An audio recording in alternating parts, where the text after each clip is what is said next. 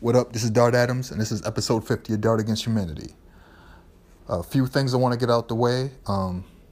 I just got word a few days ago that Dart Against Humanity has been added to iHeartRadio. That makes it my 26th podcast distributor that it's available on. I've been attempting to get it added to Deezer. It's been a frustrating experience. I'm going to continue to try. Hopefully it gets added to Deezer by the end of June. In any event, one of the things that I did very recently, I believe it went up Wednesday. For DJ Booth, I did a rap research piece. It was supposed to take another direction. I believe I mentioned this. I hoped that I would resolve the question of when was the release date of MF Doom's Operation Doomsday. That didn't happen, so I had to pivot, and I instead made it a piece where it offered some resources for journalists, writers, and amateurs, readers alike to dispel or disprove any Twitter account or journalist, writer, Facebook post that claimed that a single or an album was released on this date. What I've been doing lately is I've been using my phone, using the video capabilities, and going to these different resources, or I just take screenshots, whichever I'm doing at the time, and I step by step to talk you through or break down how this could not have been possible. I did a lot of it in hopes to shame people into maybe actually doing research or maybe at least delete the post. You can't really do that to Albumism because Albumism does not respond to anything that you post. They don't delete posts. They don't do anything. So Albumism made the mistake yesterday of saying that it was June 6th, 1989, which is Wikipedia false information, was the 30th anniversary of Gang Starr's debut album, No More Mr. Nice Guy. No, it actually was released March 7th, 1989. And then they said that Nana Cherry's Raw Like Sushi was released on June 5th, 1989. It actually was released June 12th in the UK, June 13th, 1989 here. I took a screenshot of the actual ad and sent it to them. Heard nothing. Then they claimed that June 7th, 1988 was the release date of Audio 2's What More Can I Say album. I disproved that. I showed them proof that on May 14th, 1988, both it and MC Lyte's Light as a Rock album had an ad saying the albums were available already by May 14th, 1988, and they entered the black music charts on May 28th, 1988, both albums. That video's up. So, heard nothing from Albumism, but the videos made their way around the internet, let people know I was serious. And I did finally narrowed down the release date of Operation Doomsday yesterday morning. After a long search through the Wayback Machine and going through trying to figure out why it didn't show up on the CMJ reports, because CMJ reports are pretty accurate. But the problem is that it looks like it might have been released November 9th, 1999. And the reason why it wouldn't have shown up is because if you go back and you look through CMJ, you'll discover that sometimes an independent album takes months to be reported. And unfortunately, Bobbito was pretty much doing everything as a one-man operation, which means that it was on him to report to CMJ ahead of time when he's responsible for getting the albums. Well, first of all, the only place you could have bought it online was from the Fondlem Superstore, which was administered by Sandbox Automatic. It was like the exclusive place to get it, which is insane, right? So that will also explain why I couldn't find it when I used the Wayback Machine to go through undergroundhiphop.com, what have you. It makes sense. Hip Hop site listed it as one of the top 10 best independent albums of 1999, and the list was sourced from, when you go to the Wayback Machine, November 11th, 1999. And the reason why I couldn't find it at CMJ is because I also found that they eliminated reports around the Thanksgiving holiday, and then they jumped and said the next reports will be December 10th to 14th. And then they spent the end of December just putting together their end of 1999 list, and it was sourced with a whole bunch of staff top album picks and from artists, and it was just page after page after page of that. And if I'm correct, that means that these people were sending those in during November, before the album was possibly even out or they heard it. So it wasn't on anybody's list, which explains a lot. And the only time you actually see it listed on anybody's anything, especially in CMJ, is in the May 2000 issue. And what it is it shares, and I've clearly done a lot of research, it shares a review with KMD's Black Bastards, which I think came out, well, when I look at all the different sites, it shows up for the May 6th, 2000 update. So I'm guessing it dropped either early May 2000 or end of April 2000. I'm going to lock down the exact date, but that's when people started giving it attention. Apparently it had been out, but it wasn't widespread. And also I'd figured out why it hadn't been reported. Anyways, it was just like really frustrating for me to try to lock down exactly what had happened. But so far, the article that I wrote for DJ Booth, which was pretty much me breaking down how there is a serious problem in this space in terms of research in regards especially to rap, because it's not valued, and also because the speed of real-time social media and a 24-hour news cycle makes it so that, and also I believe economics play a part in it, make it so that it's not worth it for people to actually take the time and research articles. Just, you see a release date, you have your opportunity, you'll get a green light to get your article up or get your piece up because it's an anniversary piece, and that brings in the clicks, and that's going to get the eyes and the engagement. So you write the piece without doing actual research.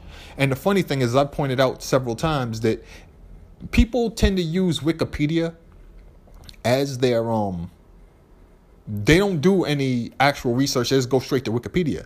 And I've broken down, I believe, this entire week, right after the joint came out on Wednesday, that Wikipedia is super unreliable. I broke down what happened with, if you trusted Wikipedia and the dates that they have posted for singles, for instance, J. Rue the Damages, The Sun Rises in the East. They have the dates for all the singles wrong. And you can dispel them if you just put in something simple like J. Rue the Damager Billboard chart history. And you go to when it peaked. And then you go back from when it peaked and just go back. And if you actually read the article, there's a link to a digital database of Billboard magazines it really gets started up between 1936 and 2014. I use it basically for like the late 70s, all the way up to like the late 90s. And then like I also use it with the late 90s. I especially like to focus on CMJ, because CMJ is very specific and it tells you release dates for 12 inches. and it actually has like information there about things that happened in the scene. If you've ever gone to like the CMJ New Music monthly and weekly on using Google Books, you actually see what I'm talking about. But it's helped me nail down a whole lot of. I do articles. I believe it's called Independent as Fuck or Underground as Fuck. So I did part 1 and I did part 2. Part 1 was 20 albums from 1997. Part 2 was 25 albums from 1998. And I'm going to do part 3. And part 3 will be 25 albums from 1999. And I do honorable mentions too, just to show you like how many important underground albums were out. Independent rap albums were out. And I think a big piece of that too is the compilations. And I just do that just to show and what ends up happening is that people actually keep going back to that as a resource itself, because I have the release dates there, and I have to do so much work to figure out release dates. And what's funny is that when I started doing it, I can easier. I can much easier. It's much easier for me to find accurate release dates than when I began. Again, over the last 3 years, this has been a labor-intensive thing that I've done, and it's something that I've like gotten better and better at strictly through repetition.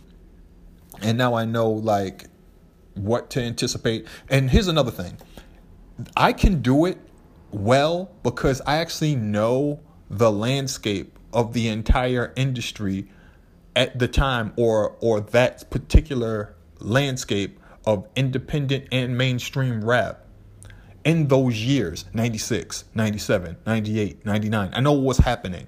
You know, I know what should be out. I know what's missing. I know this album got pushed back 2 months. I know this album, Big Cap and Funkmaster Flex, The Tunnel, I remember it came out in December. I remember when the Ill Bomb single came out.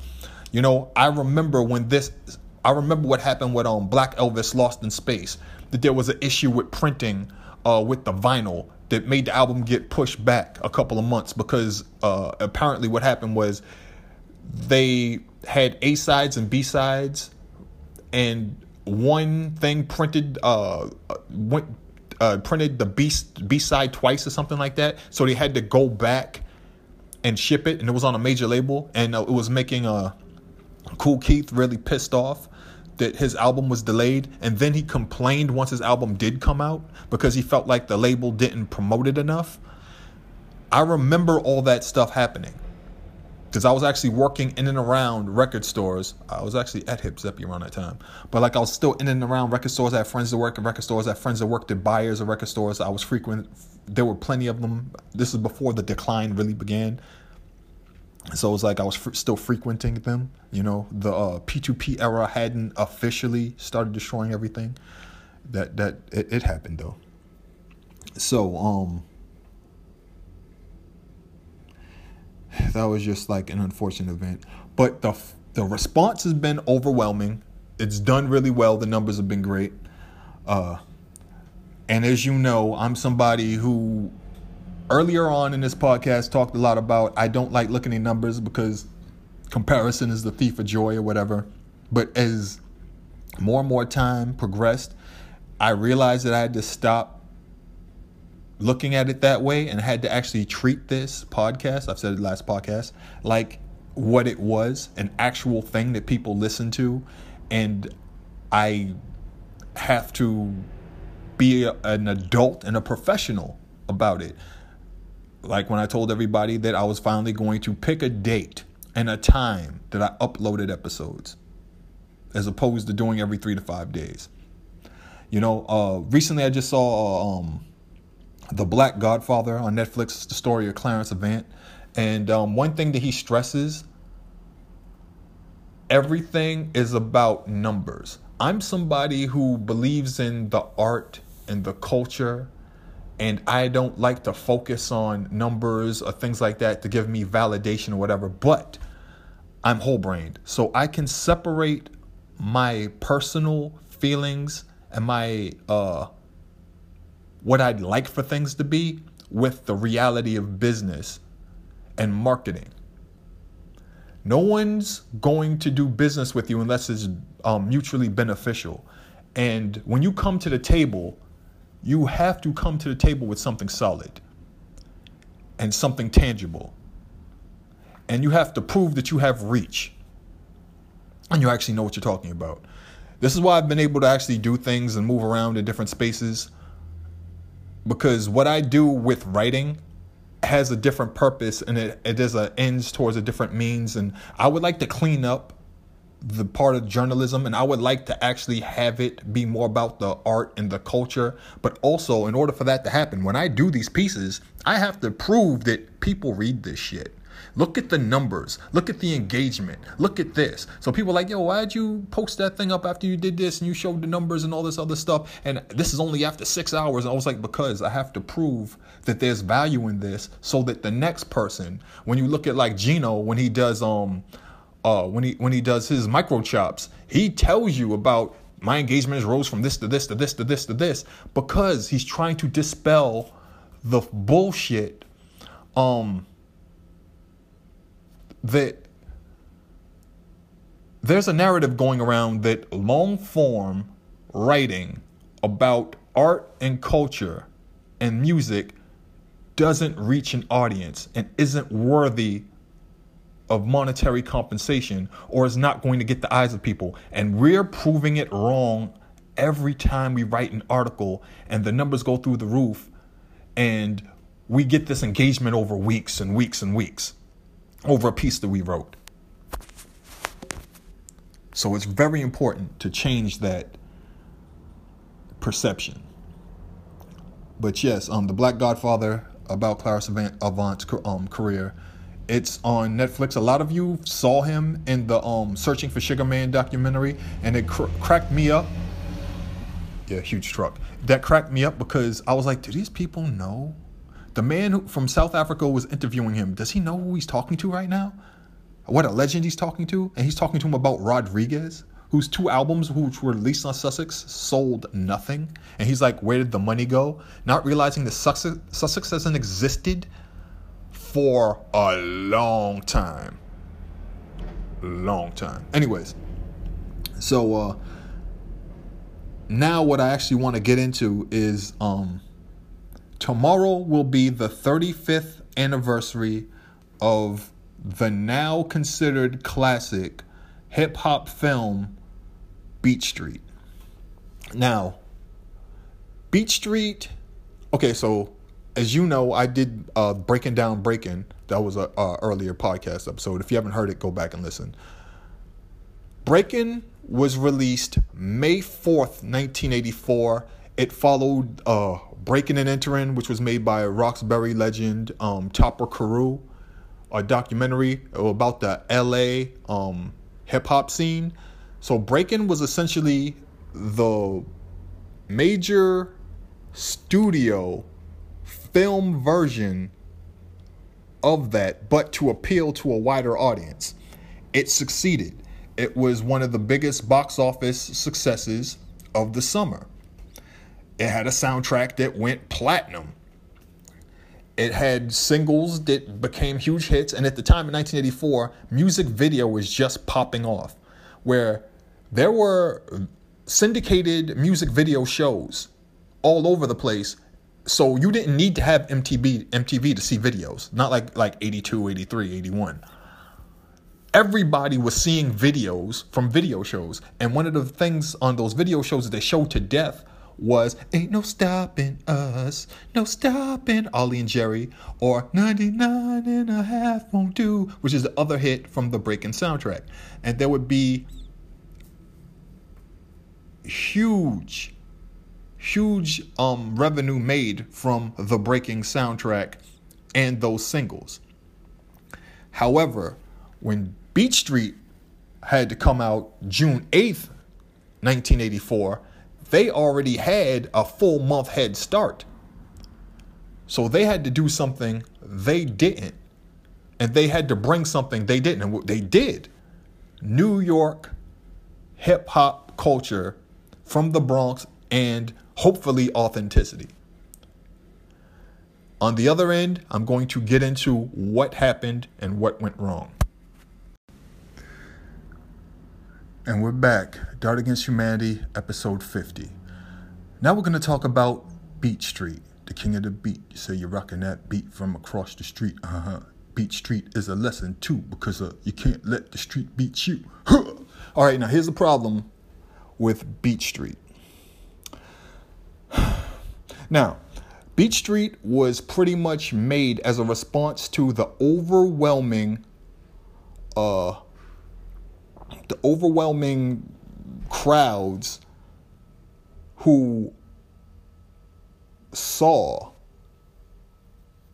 Wild Style in the theater, I believe on 42nd Street and all over. And there was a stretch where I think Wild Style and Style Wars were shown back to back in the theater. I believe Ed Piskor actually did a piece about that in Hip Hop Family Tree. But in January 1984, PBS, WGBH in Boston, played Style Wars on PBS. Shortly after they played it, I think they played it maybe twice. They stopped playing it and banned it altogether because people went out, hit the streets and started bombing and doing graffiti and tagging up everything. Not that graph writers didn't exist in Boston, but they just went ham when they saw Style Wars. And it just sparked something in them. It's like it was on from that moment. Now, Beat Street. The thing about Beat Street is there were, if you read the article, after Wild Style and Style Wars come out, first of all, these were on the festival circuit for a while. And they were in the theaters for a minute.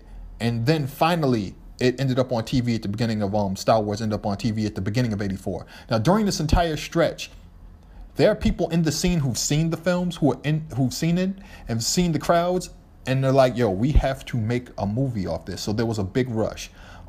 You had Cannon Films Goes and Makes Breaking, which I discussed.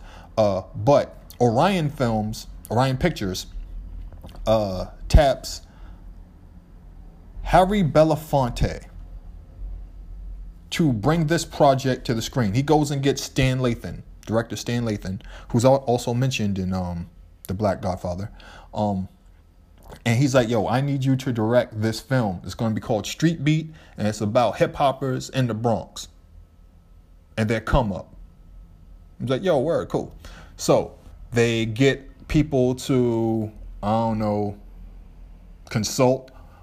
They get They get Blast, but they get Phase 2. Phase 2, key guy. If you go back and you watch the original trailer for Beat Street with Treacherous 3 lead guy, Kool Moe Dee rapping, kind of like Ice-T did for Breakin' and then also did for the movie Rappin', which is fucking god awful. You'll see Phase 2. You'll see an up-rock scene in a classroom, which didn't make the film. You'll see a whole bunch of other stuff, right? Now, the thing about Beat Street was that Beat Street was supposed to be authentic hip-hop New York. We're going to see Kool Herc. We're going to see Jazzy J. We're going to see Africa Bambaataa and Soul Sonic Force. We're going to see Grandmaster Melly Mel and the Furious Five. Grandmaster Flash had his own group. Grandmaster Melly Mel and the Furious Five. We're going to see Rocksteady Crew. We're going to see New York City Breakers. We're going to see Magnificent Force. We're going to see Treacherous 3. We're going to see Lisa Lee, Debbie D, Shaw Rock. We're going to see all of these legendary guys that we never get to see, all in the Bronx, all doing hip-hop shit. Here's the problem. They're not the main people in the film. Now, the distinction made was that when you saw Wild Style, which we didn't see, I didn't see Wild Style until I was an adult. It wasn't available anywhere. Wild Style had actual hip hoppers trying to act. Even if they couldn't act, it came off better simply because that's actually Lee. That's actually Fab Five Freddy. That's actually the Cold Crush brothers. That's actually the Fantastic Five. See what I'm saying? That's actually Busy Bee. So that's completely different from, we got a dude, Guy Rogers, who seems to be using a black scent as a black person, saying words that we say every day that seem to sound foreign coming out of his mouth and super awkward. When someone says deaf, when an actor says deaf or fresh in Beat Street, you're like, yo, this person's never said that fucking word in their life. And you're sitting there like, what's going on? You got fake Puerto Ricans, which is a thing that happened in the 80s. But when you have like an actual Puerto Rican next to a fake Puerto Rican, it's like, that guy's Italian, you know? And then you have like things happen that don't make sense. For instance, I mentioned this in the article. Right when the joint starts out, they're walking down the street talking, gassing up Ramo, how ill Ramo is. Oh, take this picture of this train. And in the beginning of the film, they show all these classic trains, these classic pieces, these actual ill, you know, top to bottom joints. And then you see Ramo's pieces and it's like, yo, that shit, that's not spray paint. That's not ill. That looks horrible. It looks like something that like you did with a marker. Like somebody who's like, you look at that like, you got to work on it. And he's like, yo, Ramo, that's my favorite burner of yours. And I'm like, that shit's trash. So you already can't, what's the word? What's the phrase I'm looking for? Suspend belief. You already can't suspend belief. You already snapped out of it. You're like, and then Ramo's like, Ramo's not nice. And then Ramo's in his black book doing what looks super trash. Like I was in 3rd grade, I think. And I was like, I know kids that do that on like math paper. Like Ramo is supposed to be like ill, right? What's going on here? And they'll say things that sound like nothing a hip hopper's ever said in life. I think Double K be in love. Like what? Like it pains you to say that line. Gallant talent like a magic trick. Like you've never rapped in your life. Why are you putting on, y'all say y'all down with breaking, but that's bullshit. I'm like, yo, why is he doing that? And then when he did his rapping voice, it didn't sound like, okay, so I guess he was kind of trying to imitate like Curtis Blow. Clap your hands, everybody, if you got what it takes. But his voice sounded like, and then he would go off beat. And one of the things that people have always talked about is working. And that's something that Afrika Bambaataa used to say for when like they used to hook up the speakers or whatever, take the juice from outside or whatever, like the sound system or whatever. It's working. Matter of fact, if you go back and look at the album cover for, I believe, the first Afrika Bambaataa and the Soul Sonic Force album, it looks like a comic book cover. In the corner where it would be like the Marvel part, it says it's working. That's his trademark line. So when he's saying it, I'm like, is that something they say in the Bronx? Can he say that?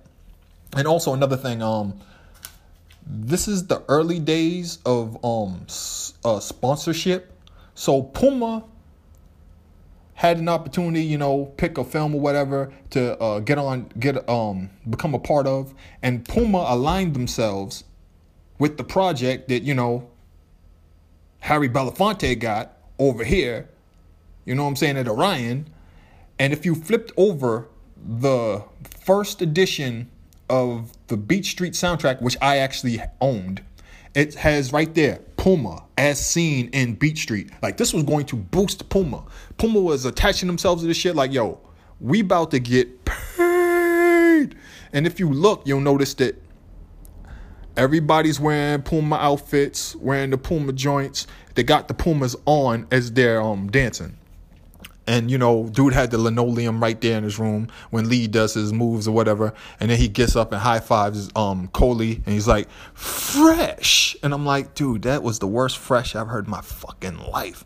So, okay, another thing that really got me, right, about the film, even early on, was there was the awkward love story between Double K or Kenny and the city college student who was played by Ray Don Chong. It seemed really forced. There was the Strangers in a Strange World song, which was like, why? And I guess that the studio felt like if they didn't have this in here, they needed it to like attract an outside audience. Just like you could tell that it was Harry Belafonte's agenda to try to bridge the black academic world and like mainstream black diasporic dance community or like the music community with hip hop. Like, hey, it's connected. But it came across more like because, okay, here's the thing. There's the clash. When they bring Lee to, I can't remember her name, was it Rachel? And I've seen this movie several times. When they bring Lee to like the classes rehearsal, whatever, Lee's under the impression that, of course, he's going to be a part of the show. So he's doing the backspin or whatever. They're recording him on camera or whatever. And then they're like, yeah, we can't have you in the show. And then that's when Double K goes off and goes into his voice. And he's like, y'all bullshitting. Oh, y'all just biters. Y'all say y'all down with breaking, and that's bullshit. And it basically is like supposed to show hip hop's rift and its fight with like black academia and the traditional black like media and everything else like that. And like that was the culture clash moment. But then, of course, like she goes to apologize and then they develop a relationship and they start growing closer and he brings her around and, oh, these are my friends laid up in the yard doing a piece that doesn't look like a fucking piece. It like you're just sitting there like, what? And it's like they're filling it in with spray paint. It was like, then how come it looks like that? Like I thought Rainbow was dope. Like this shit looks trash. Anyway. And so like, and you're just like, what's going on? Yo, Kenny, how she feel? There's just so much happening. And then, okay, one of the things that kills me too is Beach Street is supposed to have these moments, right? That makes it stick out from Breaking. Everybody was talking about the scene where homie danced with the broom. That's like one of the things everybody talked about. He danced with the broom, or they talked about the battles. I don't know why. They kind of sucked.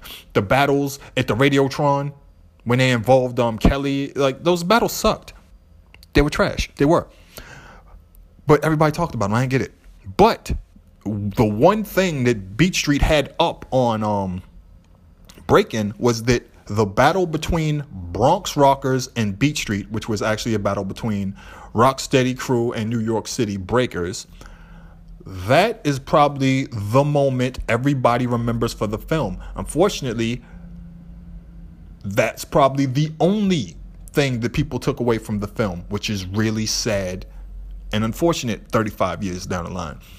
But when you're talking about moments in the film that everybody remembers, the one thing that everybody came back from the film with was the Spit and Ramo scene where they both get electrocuted on the third rail. Now, this is supposed to be a really grisly scene. It's supposed to be where the emotional turn happens in the film. And this is supposed to be where the crowd, the audience connects.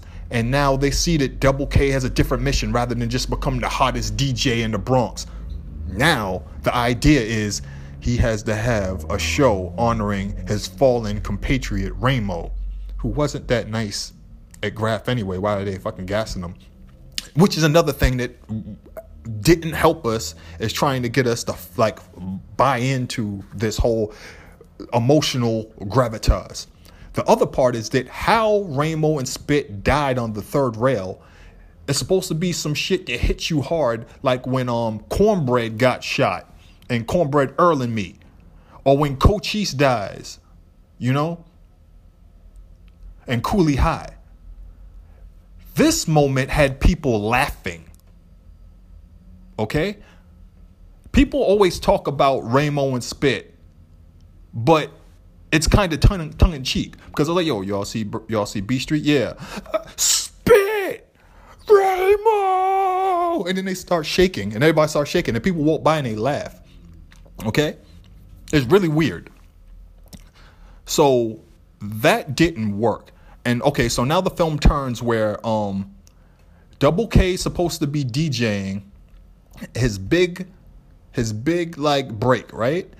And instead of it being what it is, he decides to turn it into a celebration of Ramo's life. And so Beat Street Breakdown, he raps like the first 2 verses of Beat Street Breakdown, and then hands the mic to Grandmaster Melly Mel, who spits a fucking ridiculous verse for 1984.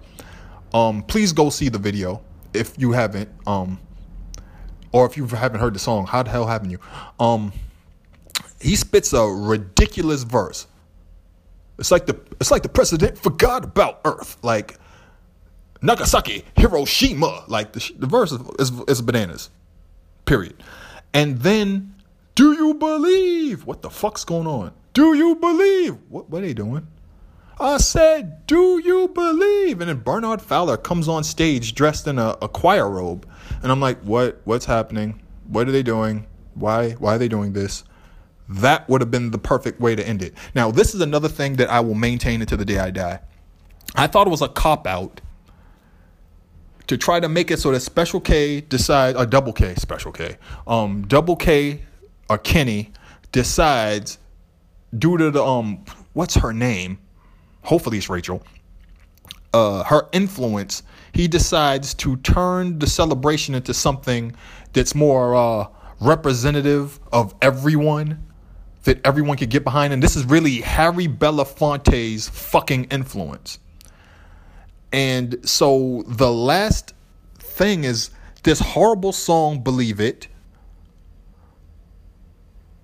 where they have like the dancers from City College come out doing this goofy ass dance, and then they kick them off the stage, and then there's a part that goes break, and then like the B-boys perform, and it's like it tries to bring everything together. Now here's the thing.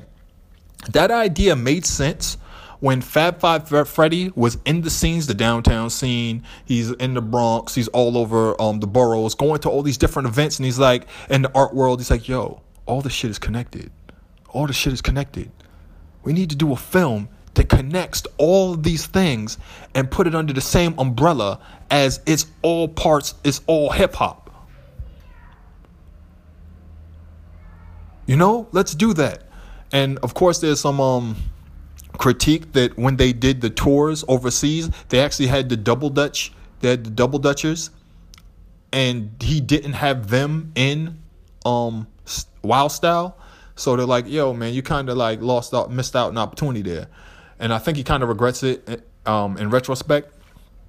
But like he focused on what he focused on. He had who he had in it. But I felt it was a real cop-out in order to like water it down for a wider audience and like try to make it more palatable for people.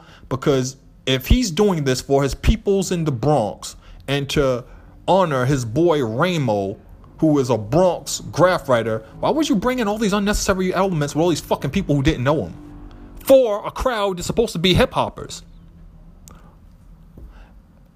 Which brings us more to our point. There's Carmen's theme on the soundtrack. Ruben Blades, or Ruben Blades, for everybody else who reads it. Jesus Christ. Tu cariño. It's the scene when like he's moving Carmen out of her apartment into their place where they're going to squat. Us Puerto Ricans got to stick together. Are all y'all Puerto Ricans? You'll know what I mean if you've seen the film. The scene. But anyway, like, and then like it's the thing where like Ramo's father is yelling at him because he's trash or whatever, and you're not living up to your thing, and it goes back to the opening scene and Wild Style, where Zorro's brother is back from the army and he's like, yo, stop doing this bullshit and become a man. You know what I'm saying?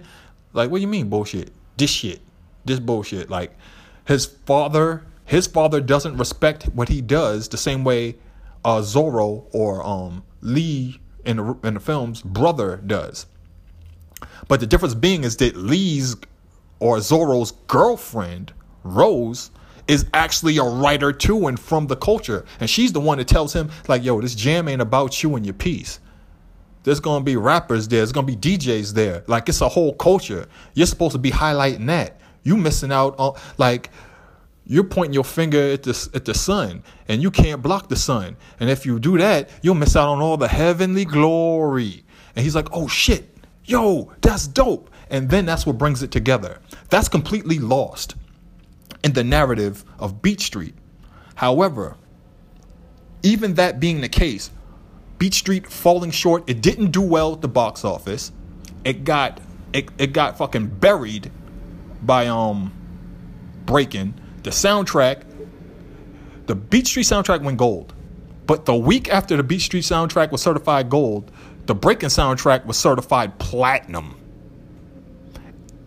Here's the other part, right? One film ends up leaving the movie theater around the same time as the other film, but the other film had a month head start and made twice as much money. Ouch. But the huge thing is that what ends up happening is that these films, when they're released on video in the fall of 1984, they both end up becoming top rentals for 13 straight weeks each. And the charts on our top rentals charts, I dug through them myself, stop at 40. So they were both in the charts for 13 weeks. One bowed out, and then Breaking ended up in the charts for like the next week or 2 weeks. The next week. And then it bowed out. It's insane. 13 weeks is essentially a fourth of the year. A fourth of the year. There's 52 weeks in a year. Okay? So that's 3 months as a top rental. And back in the days, RIAA certified rentals is selling over 37,500 units, which it wasn't for sale. You can only rent it, or generating $1.5 million in revenue. It generated $1.5 million at least in revenue in 13 weeks. And it made like $16 million at the box office in like 8 weeks. Wrap your brain around that. And that film has remained a cult classic and a steady rental for the last 35 years, even in digital form. And of all those Breaking films that came out of that era, and we're talking about Breaking 2, Body Rock, starring Lorenzo Lamas, fucking horrible film. It's the one that stands up to time the best and aged the best. It introduced us to Dougie Fresh at the Santa's rap part. So yeah, it ended up being the springboard to a couple weeks later, there was a pilot called Graffiti Rock by Michael Holman. And a lot of people that were in Beat Street were in Graffiti Rock. So then that led to like the Fat Boys blowing up, and then the Fresh Fest happening, and it springboarded into like Breaking blowing up throughout the summer of 1984 and grabbing the cover of Newsweek, the July 2nd, 1984 issue. And actually the guy on the cover wearing Puma is Lee, the guy who played Lee in Beat Street. So all these things were necessary for hip hop to take over and invade Hollywood and Madison Avenue. You could go on YouTube and find a Hershey's commercial with people breaking in it. You could find a Britannia jeans commercial where everybody's rapping and pop locking. You can find old episodes of Different Strokes where Sam, Danny Cooksey, is pop locking. You can find old episodes of Silver Spoons where they decided to add Alfonso Ribeiro, and they would go to the hangout where him and this other dude, Dancing Machine, would have dance battles, and then Rick would be pop locking and shit. All this is initiated by films like Beat Street, and unfortunately Breaking and Breaking 2, and unfortunately Body Rock, even though it sucked. But anyways, that's the thing. Without these films, no matter how corny or cheesy they may be, or cringeworthy, spit, it got us here. So, yay. Oh yeah, one more thing. June 14th, I'm going to be speaking at Hibernian Hall as part of a panel organized by BAMS Fest. And it's going to be about the state of black music and the arts across Greater Boston. It's going to be happening from 6:30 to 8:30 p.m. at Hibernian Hall. You can get tickets at BAMSfest.org/events. If you're in Boston. If you're not in Boston, I'll tell you about it. Anyway, yeah, man. I just want to say I appreciate everybody who listens to this podcast and has helped it spread and become what it's become. Because Lord knows I didn't know what the fuck I was doing. Lord knows I still don't.